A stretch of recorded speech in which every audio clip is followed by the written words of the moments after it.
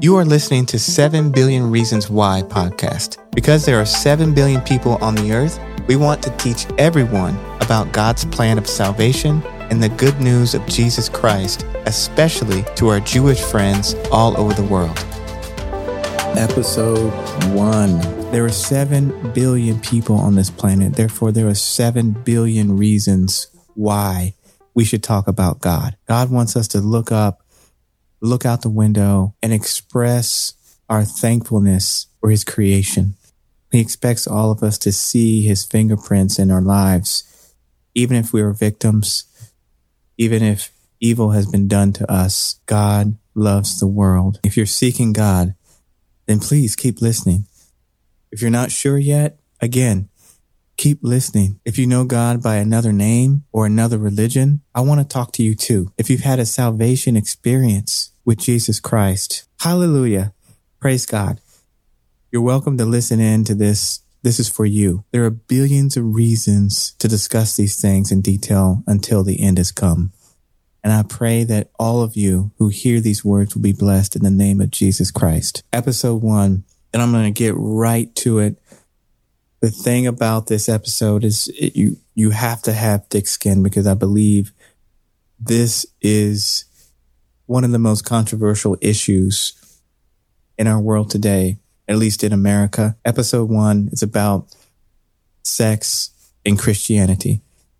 Now, let me read my disclaimer here so that nobody gets offended that shouldn't, because I don't want to hurt anybody, and I'm not trying to hate on anyone. Here's my disclaimer, okay?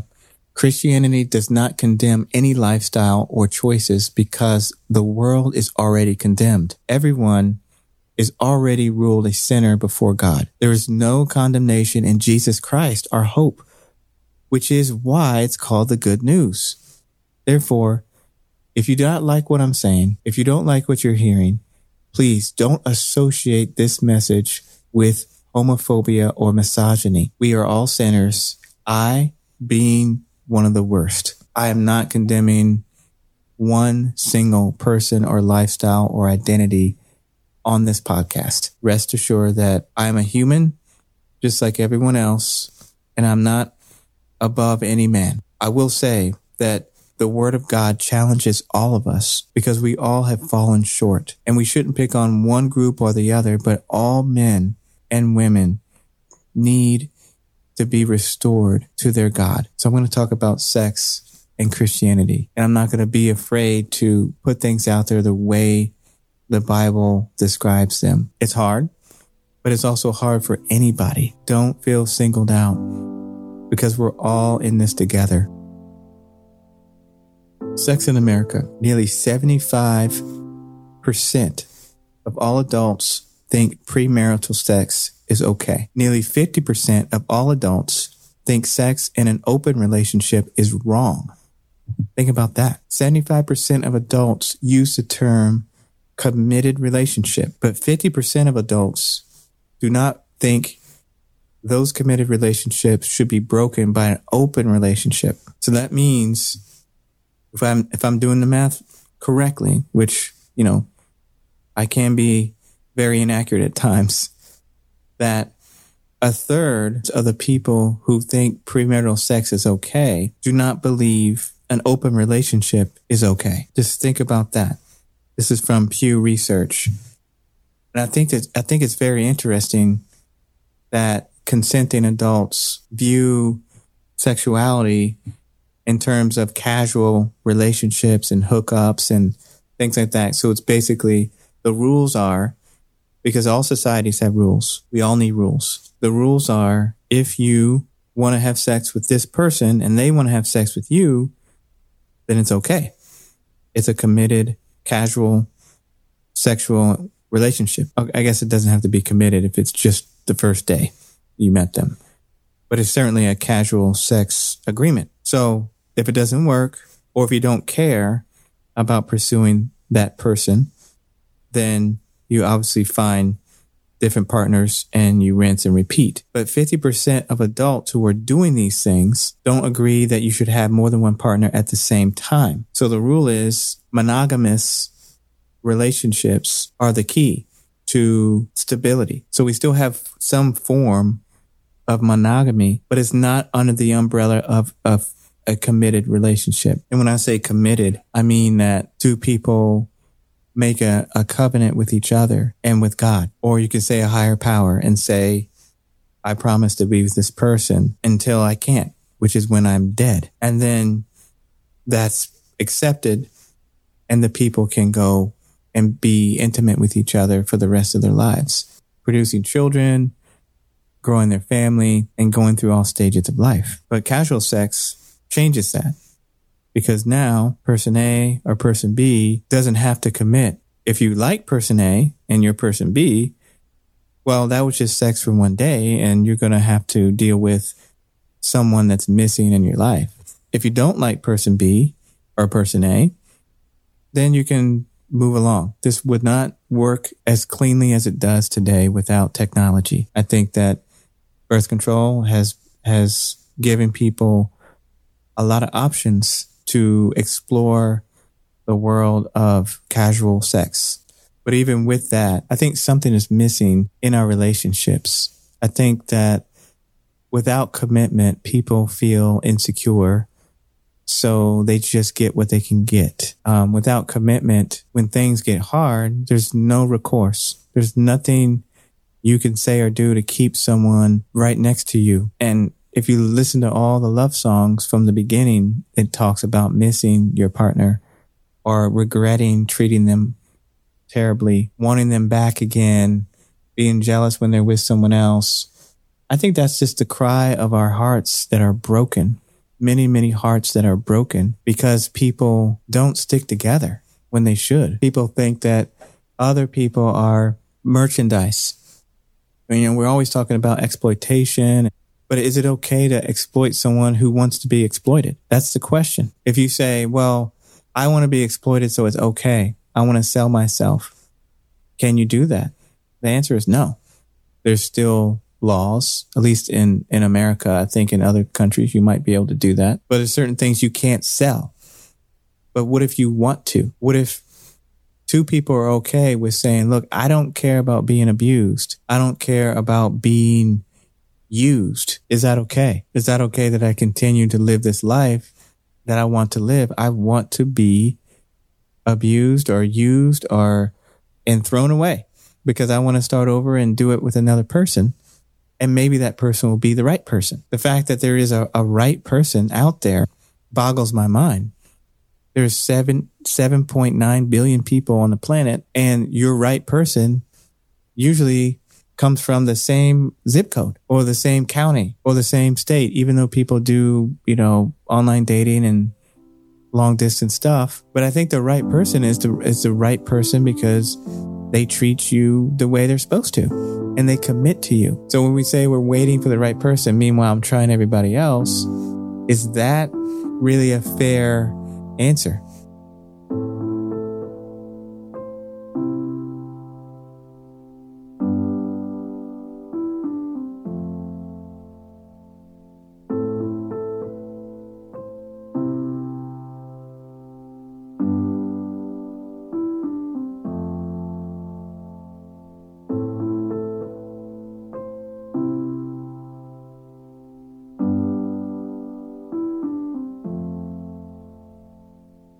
Listen to this. This is from TikTok, and I've never heard it described this way. It is amazing how he describes dating in America. And if anybody knows who this is or what show this is, let me know. I will give them credit. But at this point, I do not have the title to this video. Dating, the word is not in the Bible. Like that word's not in the Bible. But the concept of what we call dating is honestly practicing divorce. It's like getting with people to then figure out if you kind of want to be with them, and then you get out of it. And then we're taught, like, as young people, like, try it as many times as you want to until you find the one. But what you've done is you formed unknowingly a habit of getting into things and getting out of them. Oh, wow. I've never heard anyone say that. So what ends up happening is when you get into a marriage and you're like, they're better than everybody else. And oh my God, I love them. And they bought me the right ring. And you go all that other stuff. When it gets tough, you're like, the first reflex I know to do is get out of it. Yeah. And that's why divorce is higher right now than it's ever been. And the saddest part is it's almost the same in the church. Is the divorce. It's because we've used this tool. And so me and my wife decided to do is let's take the word dating and what you think that concept is, but let's put the word intentional in front of it. And what we want to do is make a process where it's not commitment yet, but you have a season of getting to know each other where there's on-ramps and off-ramps. Because the problem is once you go Facebook official, it's over. We might as well be married. That's true. And so that's where the generation gets so messed up is they don't have a time, a period where they can figure each other out. And so we encourage people, hey, let's read a book together in this time, because a lot of people go to sex in the intentional dating period is because they stop running out of things to talk about. Yeah. Like we've watched every movie, we're sitting here and it's like, oh, but you look nice and you smell nice. And so we got to give them a center point that'll help them focus on God, focus on each other. I do think the right person is this myth that we have, like there's this one right person. I think it's the people who work on it. I honestly think that if two people who are going after God get in the right place, in the right environment, and decide to be committed and work on something and have godly accountability and allow people to be real with them, I believe that these type of people can make it work for so many.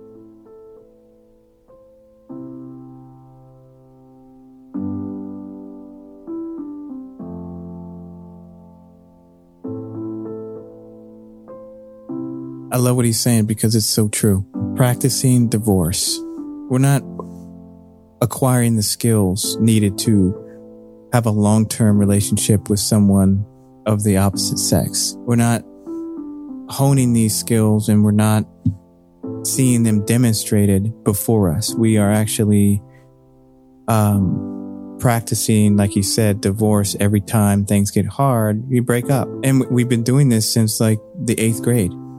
Sometimes earlier, where people feel like, oh, you want a boyfriend or a girlfriend really, really early in life. And I think that is a bad idea. I think it's a terrible idea to have young people in middle school having serious relationships. They can't handle emotional pain. They're insecure and they're supposed to be because they don't know what life's about. But I know we all, a lot of people, you just wanted a girlfriend, the feeling of the boyfriend, the feeling you had, you loved them, you write them letters. If you were to go back and look at those letters now, you would laugh because you didn't know what love was. You didn't know what commitment was. You were just pretending. And some of that is natural. You want to be like the adults. But I think there's some guardrails missing in our society. I think we don't have, I think we're allowing things to happen to our youth. And we're glorifying those days when we were young and free, but we're not including the bad parts, the traumatic parts that happened to us and other people who were abused at a very young age by people that they said loved them, by people that wrote them letters and tried to commit to them in a very basic way. Maybe it really wasn't commitment. Maybe it was just monogamous, serial monogamy, where it's like, I'll be with you until I don't like you. We'll be together until I get bored, or you say something I don't like, or there's some kind of conflict.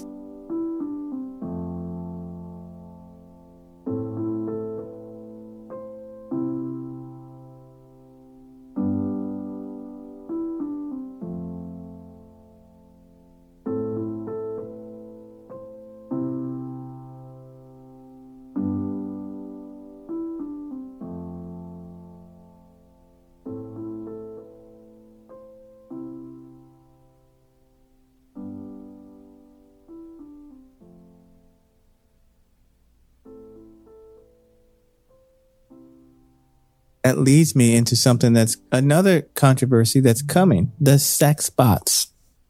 Okay? Sex bots are coming. Why?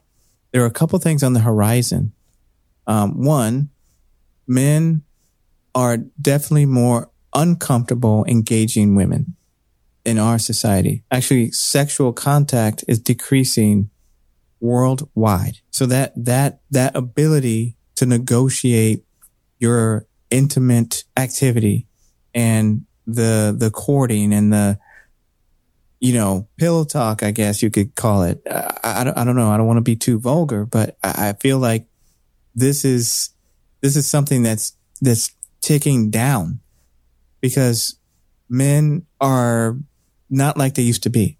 Young men aren't like they used to be. So they're not approaching women as much. And so because they feel insecure, and maybe it's because of Instagram, I don't know. Maybe it's because of the lack of role models. I don't know. But what sex bots provide are super normal stimulus that's extraordinary. And if you can buy one to replace your desire to be with a physical person, then it's a short-term gain and benefits, which if you can look this up on Sexuality Today has an article about this that says, will the rise of sex bots mean the end of relationships? It's fascinating. It's a fascinating article that while there is a short-term benefit to a machine taking the place of your sexual partner, there's equal and extraordinary long-term costs to basically mating with a robot. And you may ask, okay, how do we get from premarital sex to sex robots? I mean, there is a leap there. I agree.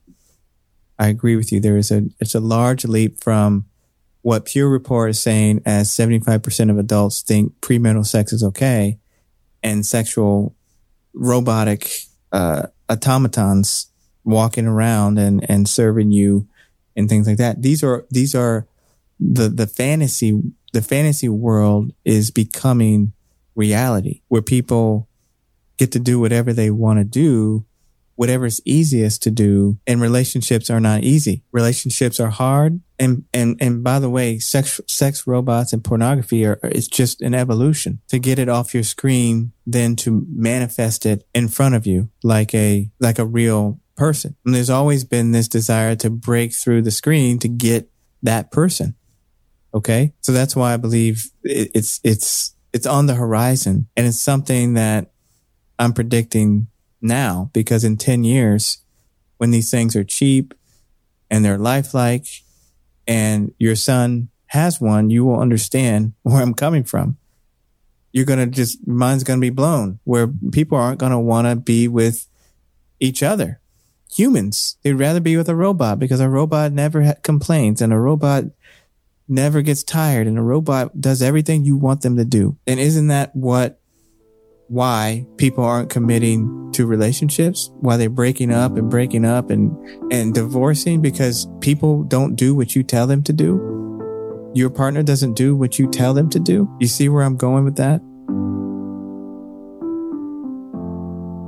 We are normalizing sexual immorality according to God. Not me. I do not make the rules. We're normalizing it in our culture.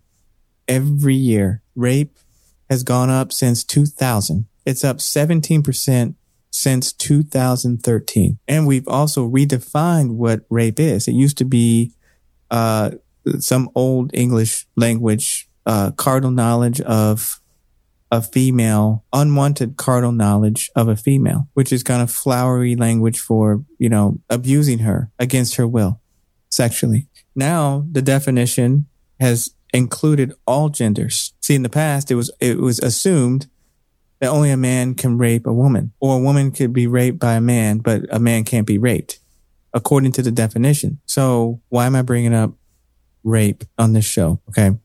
Why am I doing that? This is incredibly uncomfortable, but there are people out there that are victims. There are people out there who are predators. And I'm just saying that normalizing sexual gratification, pornography, sexual robots, mixed with the culture's attitude towards commitment, is a recipe for disaster. Because people right now are training themselves not only for divorce, But people are training themselves to be sexual predators at some point in time, watching this stuff, and who knows what they're imagining. And you can say, oh yeah, they're free to do what they want. Yeah, it's true. I mean, there's billions of dollars in pornography, billions of dollars. A lot of guys are doing it. A lot of women are doing it too. But a lot of men are doing this in the privacy of their own home. People that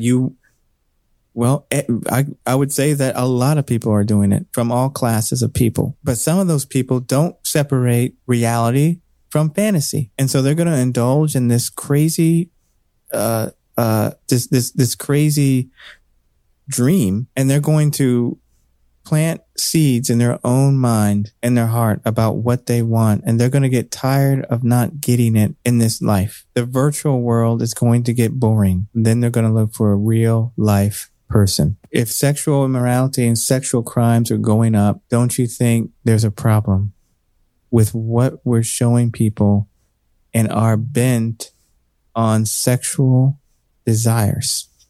Don't you think there should be guardrails for sexual activity? And I'm not just talking about one group of people. I'm talking about everybody, every identity. Don't you think sexual contact should be treated with more fear? And I'm talking about a caution, not like you're afraid, but caution. And because it's precious. Because once it's gone, it's gone. Because you got a lot of people who are victims of people who are monsters. And I hope you can connect the dots between what I first started talking about, Sex in America, to the sexual fantasy robots and pornography, and now the stats from the FBI that says that 17% of all of sexual crimes have gone up since 2013. I mean, what happens when it gets to 50%? And these are just the crimes that are reported. I'm sure there's a long list of crimes that are not reported for many years. So let's get into the teachings about sex and how Christians deal with sex. Because if you're not a Christian, you may not know God's will on sexuality. If you are a Christian, you may not know God's will on sexuality and his intent for us and how we're supposed to interact with our sexual partners. So let me just pull up the Word of God here.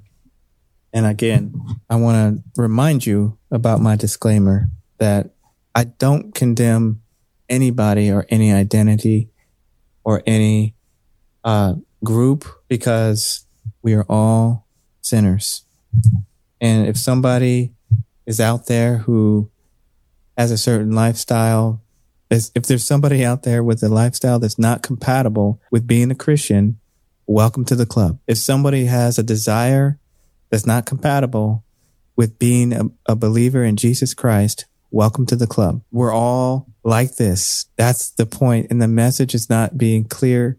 The message is being distorted by some people who just are ignorant, by other people who are lying. A Christian doesn't condemn anyone because the world is already condemned and we have salvation in Jesus Christ. There is no condemnation in Jesus Christ. That's the point. So please, if you're feeling depressed by this, you don't have to be, because nobody's going to change you.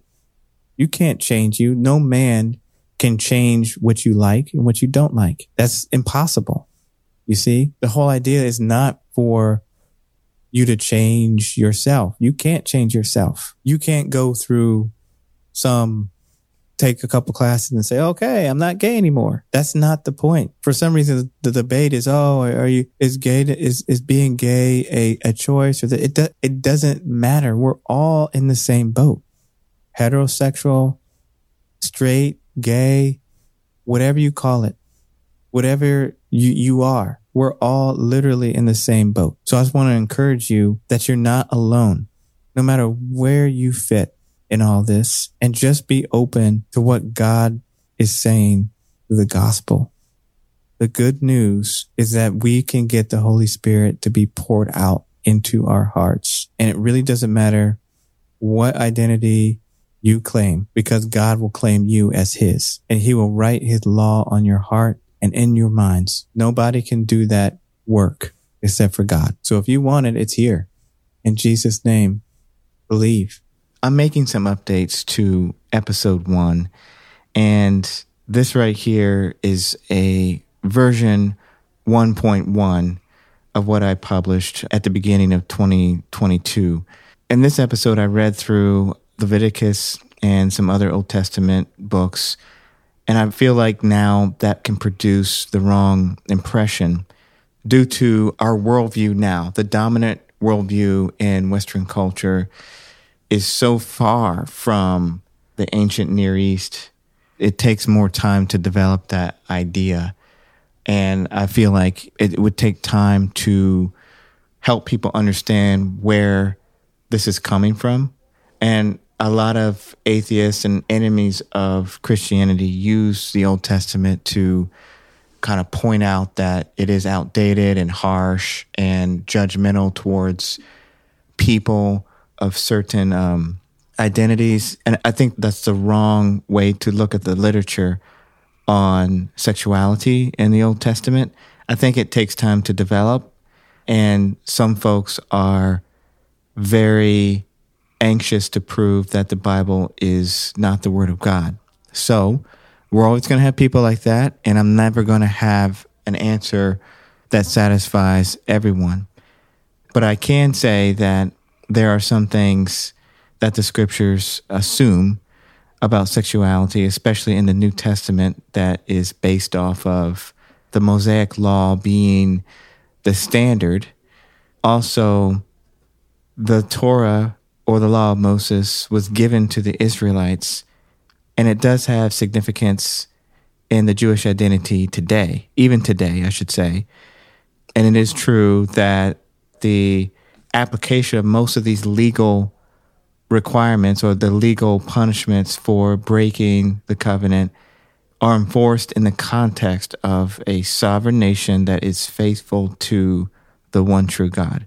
Outside of being faithful to the one true God, you cannot punish someone for doing the things in that book, because everyone is sinning. And that's Jesus's point when he draws in the sand.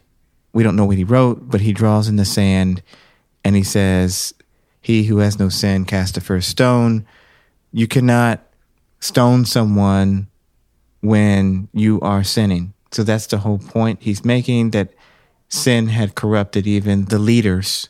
They were sinning in ways that they did not recognize. Also, in many cities in Judea, they did not have the right to capital punishment anyway. So if they did that, it would be a freak one-off thing that they could definitely invoke a Roman response for, and that would be bad for the community.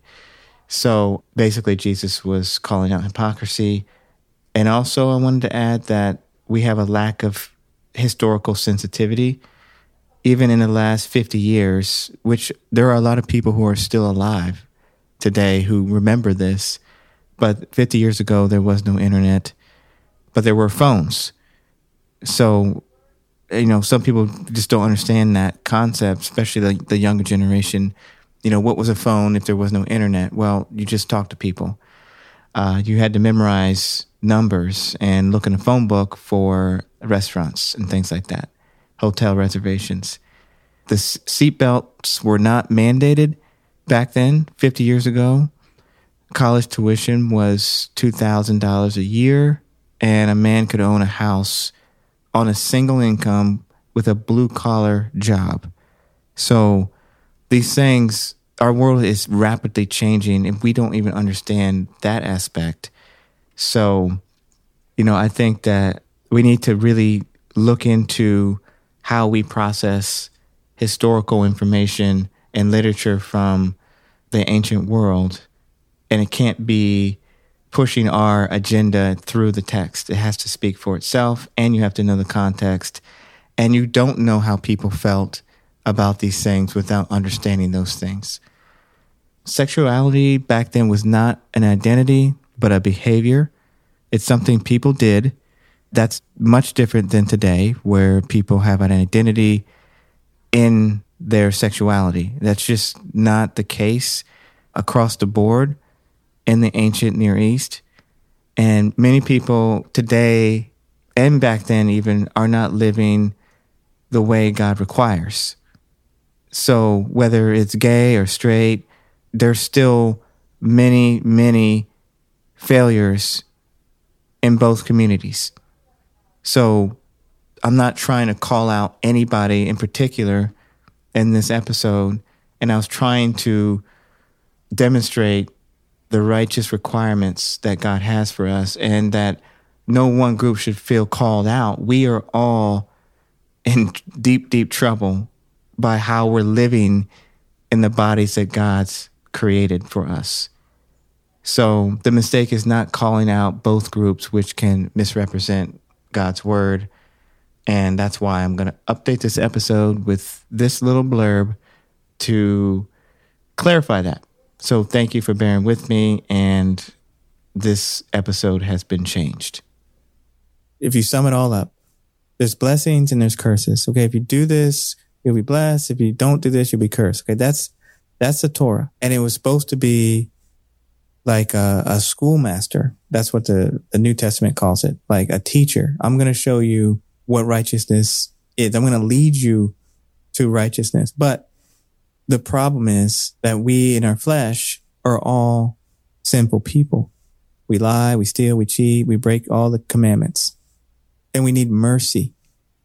We need mercy from God to be forgiven.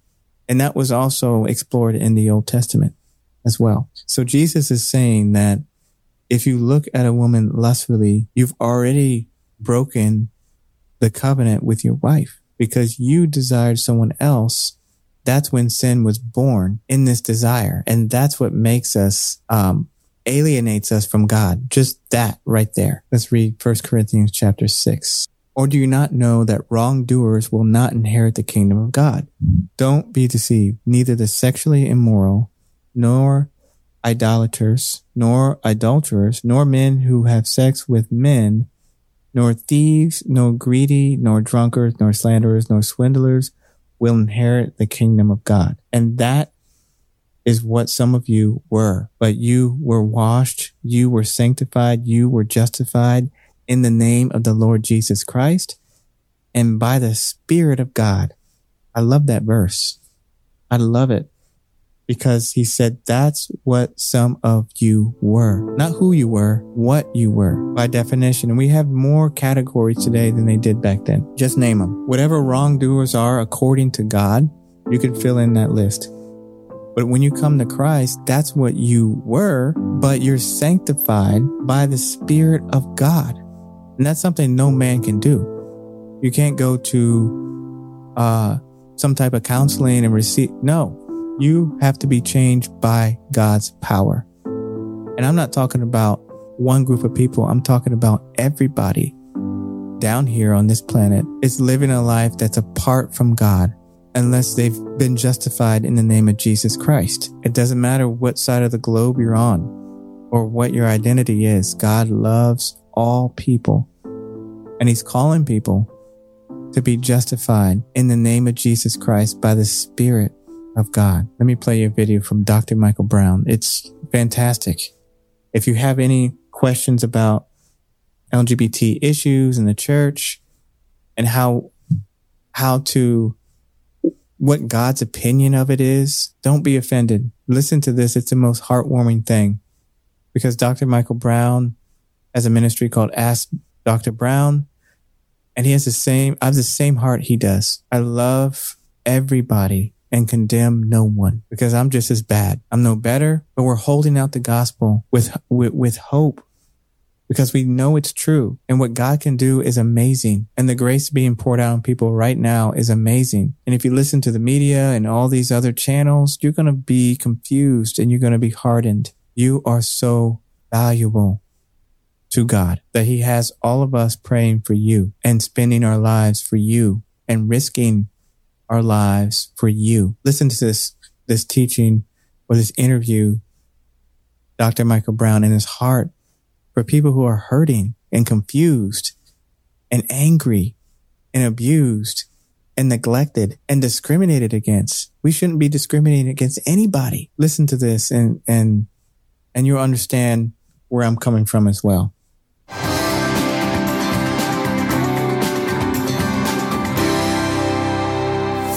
Listen, we're called to be peacemakers, not troublemakers. And I do what I do out of a burden. First, I'm jealous for the glory of God. I don't want his name misrepresented.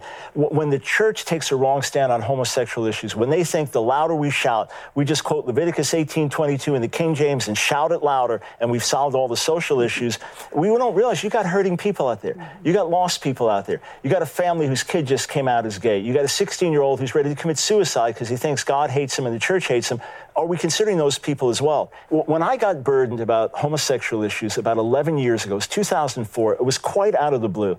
That was not an issue I dealt with before I was saved. If I dealt with sexual issues or heterosexual issues, I didn't have a ministry to those who were homosexual. Even though someone very close to our family came out of homosexuality, it was never a real burden. But God started to burden me about what was happening in the society, what was being taught in the schools. I mean, you got a nursery school in the city where I live where the teachers can't say boys and girls. They have to address the kids as friends because you can't make gender distinctions. I'd see this kind of social madness. I see the real threat to our freedom of religion, speech, and conscience. I started to get burdened about the issues, but then I wanted to get to know the people. I'd sit and talk with anyone I could. Once I heard they were gay or lesbian, I'd say, tell me your story. Tell me about your life. Tell me what you've experienced. And I read all the books that I can where they tell their stories. There's someone who's a gay pastor and trying to justify it and how he tried to have demons driven out of him, how he was suicidal, and how he's accepted that the Bible is accepting of homosexual practice and so on. I read their stuff. Sometimes the agony would be so great, I'd put the book down and get in the room alone and cry. I said, God, I don't want to hurt these people. I want to help them. And the Spirit gave me a clear word. Reach out and resist. Reach out to the people with compassion, resist the agenda with courage. So if I'm preaching in a church and they want me to talk about marriage and talk about why we cannot redefine marriage and talk about the importance of these things and expose gay activism, I'm going to do it with the thought there's a gay kid in the front row that came wanting hope tonight. There's a couple struggling because their grandkid just came out and they don't know how to respond. So I want to stand strong against the agenda. We must. Martin Luther King said the church must be reminded it's not the master of the state or the servant of the state, but the conscience of the state. We must be the conscience of the society. We must be that light in darkness. We understand that. At the same time, we are the answer through the gospel for every hurting and lost person. So there's a tension I always live with because I know that calling, that prophetic burden to speak, and yet there's the pain, knowing that you're going to be misunderstood, knowing that people you want to reach, they'll feel pushed away. How can you do it at the same time? And I think that's part of what we live with, always that holy tension in this world. But if it's for the praise of men, we got to throw in the towel. It's not going to work. And hope does not put us to shame because God's love has been poured out into our hearts through the Holy Spirit who has been given to us. The glory of God, we will see the glory of God through Jesus Christ. It's going to be fantastic. I know it's real, and I'm confident and I'm persuaded that one day Jesus will put things right. And I need his grace and mercy because I don't want to be judged for things that I've done and that I'm doing. So I hide my life in him. I bury myself in him, and I put all my hope in the resurrected Son of God. They still haven't found the body, and then they'll never find the body because he's coming back to restore things. The Holy Spirit being poured out is grace. The Holy Spirit being poured out can be accessed by faith in the resurrection, the death and resurrection of Jesus Christ, the one who took all of our sins onto himself, who was raised for our justification. That means nobody can take your salvation away. They can hurt you. They can make fun of you. They can criticize you. They can try to lie to you. They can call you names that hurt your feelings. They can shun you, but they cannot take your salvation away. You will be saved forever. It's an eternal kingdom, and Jesus' reign will never end. Now, there's also a way of mental strength to not lust after things that are bad. Like Jesus said, there's a war versus the flesh and the spirit, human effort and God, death and life. These are all themes in the Bible. So when people try to tell you to just change your behavior. You can't change. You can't change. Nobody can change themselves. Okay. Nobody can do that. I mean, work for a little while, but that's not the major part of your life. There's things that just you are who you are because that's what you are, and nobody can change that. But you are who you are, and you can't change that. That is the work of the flesh, human effort, and it all leads to death.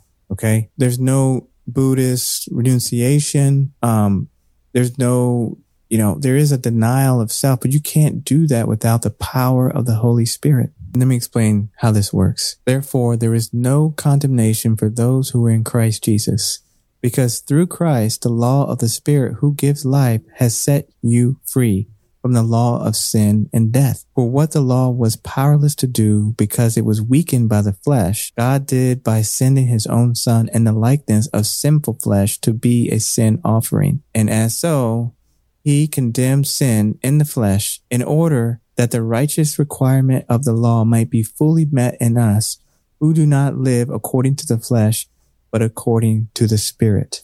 According to the Spirit. Those who live according to the flesh have their mind set on things, on what the flesh desires. But those who live in accordance with the Spirit have their mind set on what the Spirit desires. The mind governed by the flesh is death, but the mind governed by the Spirit is life and peace. The mind governed by the flesh is hostile to God. It does not submit to God's law, nor can it do so. Those who are in the realm of the flesh cannot please God. Hear me out. People, hear me out. I'm telling you, this is why people come against the gospel, come against Christian people. Yeah, I know there are some people who misrepresent Jesus.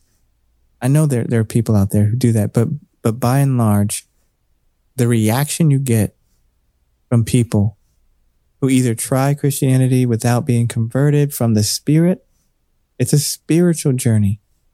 You can't just check off boxes. Oh, I did this, I did that. That's not how it works. If you have not been born from heaven, from God himself, if he hasn't imparted life to you, you remain in the flesh. And you can never please God in the flesh because our flesh is corrupted. Therefore, brothers and sisters, we have an obligation. But it's not to the flesh to live according to it. For if you live according to the flesh, you will die. But if by the Spirit you put to death the misdeeds of the body, you will live. For those who are led by the Spirit of God are children of God. The Spirit you receive does not make you slaves, so that you live in fear again. Rather, the Spirit you receive does not make you slaves, so that you live in fear again. Rather, the Spirit you received brought about your adoption to sonship and daughtership. You are a child of God. Isn't that amazing? So you see the picture now between, when I was reading Leviticus, the older, the Torah, when he got him for the mountain, and people died for transgression. It's a picture of what sin is doing to us. And it's dying the first time is much, much easier than dying the second time, because dying the second time is something that you need to be worried about. We only get about 85 years here, and maybe 25 years are wasted, on the front where you don't have a lot of choices and you're just learning. I'm not saying that's a waste, because that's still good, but you're developing. You're not you yet. And then you have another portion at the end where the quality of life goes down and you have regrets and you wish you were younger. That 85 years that we get is nothing compared to 1,000 years. It's nothing. And if there is an eternal judgment that's coming, then you need to be worried about not this life, but the next. And that's how I got saved. Because one day I woke up. By the grace of God, he showed me you're in sin. And I didn't blame anybody. I didn't call anybody names. I did before, but I realized the problem is me. And I have a lot of excuses, but I'm going to lay them all down and tell God I'm sorry and turn from my ways and call upon the name of Jesus to save me. And you can do that. One last principle that's so important. The symbol of marriage. The symbol of marriage is the whole reason God guards sexuality. It's not to be mean. It's not to cause people pain and anxiety. It's not to make people feel ashamed of themselves. But there's this principle in the Hebrew scriptures about marriage and how it's a mystery. Let me explain. A man and a woman who are married represent Christ and the church, or God and man. They're symbols. It's symbolically explaining the gospel every day for the whole marriage. Because when your wife does something wrong, the Pharisees would say, back in first century Judaism, they would say, oh, well, half of them would say, well, if she even cooks a meal wrong or burns something, then you can divorce her. So imagine all the things that could possibly happen. Some of the Jews believed that. Some of the Jewish people believed that back then. Not all of them. And the other half they were more under control and strict about the regulations for divorce. But some of them believed that. And that group would find company today where people, it's not just men now, it's women who also don't want to commit to their husbands. From what I understand, that the initiation of divorce is from a majority of women for various reasons. Some of them may be good, some of them may not be. But if your spouse is doing something you don't like, and it's not sinful, or it's just something that is not a divorceable offense, and you want to leave, you want to get out of there, or you want to fantasize. If you're like, well, I don't want a divorce because, it's too much money, or the stigma, or whatever it may be, it's still adultery if you're fantasizing about somebody else because you belong to that person. And that traps people. That feeling of being trapped is the opposite of what God wants for us. You see, we've messed up, but he doesn't divorce us. He doesn't give up on us, even though he could. He's God. Do you think he has limitations? No, he wants you. He wants us to turn to him. Let me read you Revelation chapter 19, verse 7. Let us rejoice and be glad and give glory to him. For the wedding of the Lamb, which is Jesus, has come, and his bride has made herself ready. You see, that's the last book of the New Testament. It's the final story, the prophecy about what is to come. And it's a marriage. It's a marriage between God and his people. And marriage is the ultimate symbol of God's grace and his commitment and his love and his faithfulness to human beings. So when you violate that in any way, when you violate his standards, we water down and distort his love, his faithfulness, his commitment, his steadfast love, and his promises and his mercy to all of us. You get it now? Do you see why this is a big deal? And that's why there's 7.8 billion reasons to talk about these things. May God richly bless you.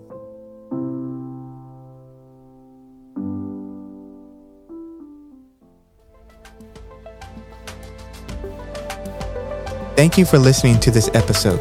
You can listen to more episodes on Spotify, Google, or iHeartRadio. To find out more information about this ministry, go to pastor4people.com. That's pastor4people.com. You can also look for Pastor for People on Twitter, Facebook, or Instagram. As always, please like and subscribe to receive updates on new content, and may peace be with you, my friends.